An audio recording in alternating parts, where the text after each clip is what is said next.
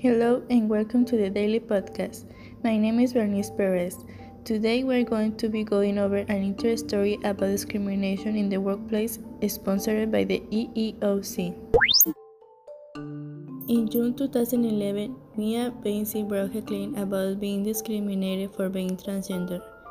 Being 4 years old, she knew that she should be a girl instead of a boy. Mia served to the military as a veteran, later she becomes a cop.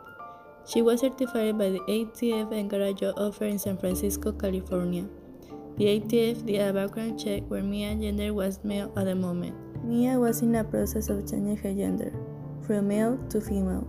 3 days after the background was completed, she found out that the position was no longer available. She didn't believe it.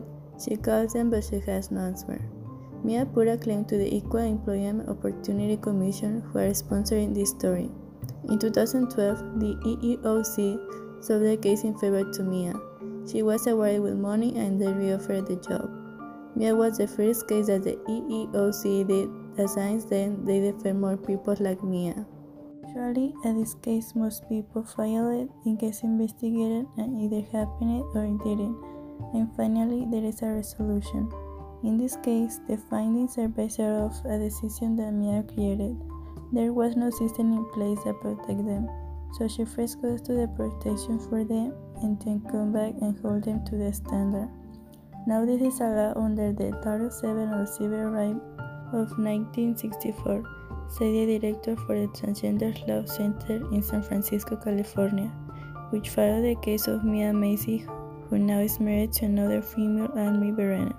She hoped that this was a door that opened a more little wider for a lot of other people that are transgender, which at the end it helped, and now they have more equal rights like it should be from the beginning. In my opinion, I think that the people shouldn't care about other people's gender or preference. To prevent this type of discrimination or any other type, we should think that the person can be someone you know and it has the same problem and you are being disrespectful to them without knowing. Or also we can help people that are being discriminated at work by telling our boss or someone that we know that are going to help. People don't really think about other people's feelings or situations that are having their own problems, so later they come to work and people are giving them more than what they can handle. In conclusion, don't do things that you don't want others to do to you or people that you care about. Thank you, and that's for today's podcast.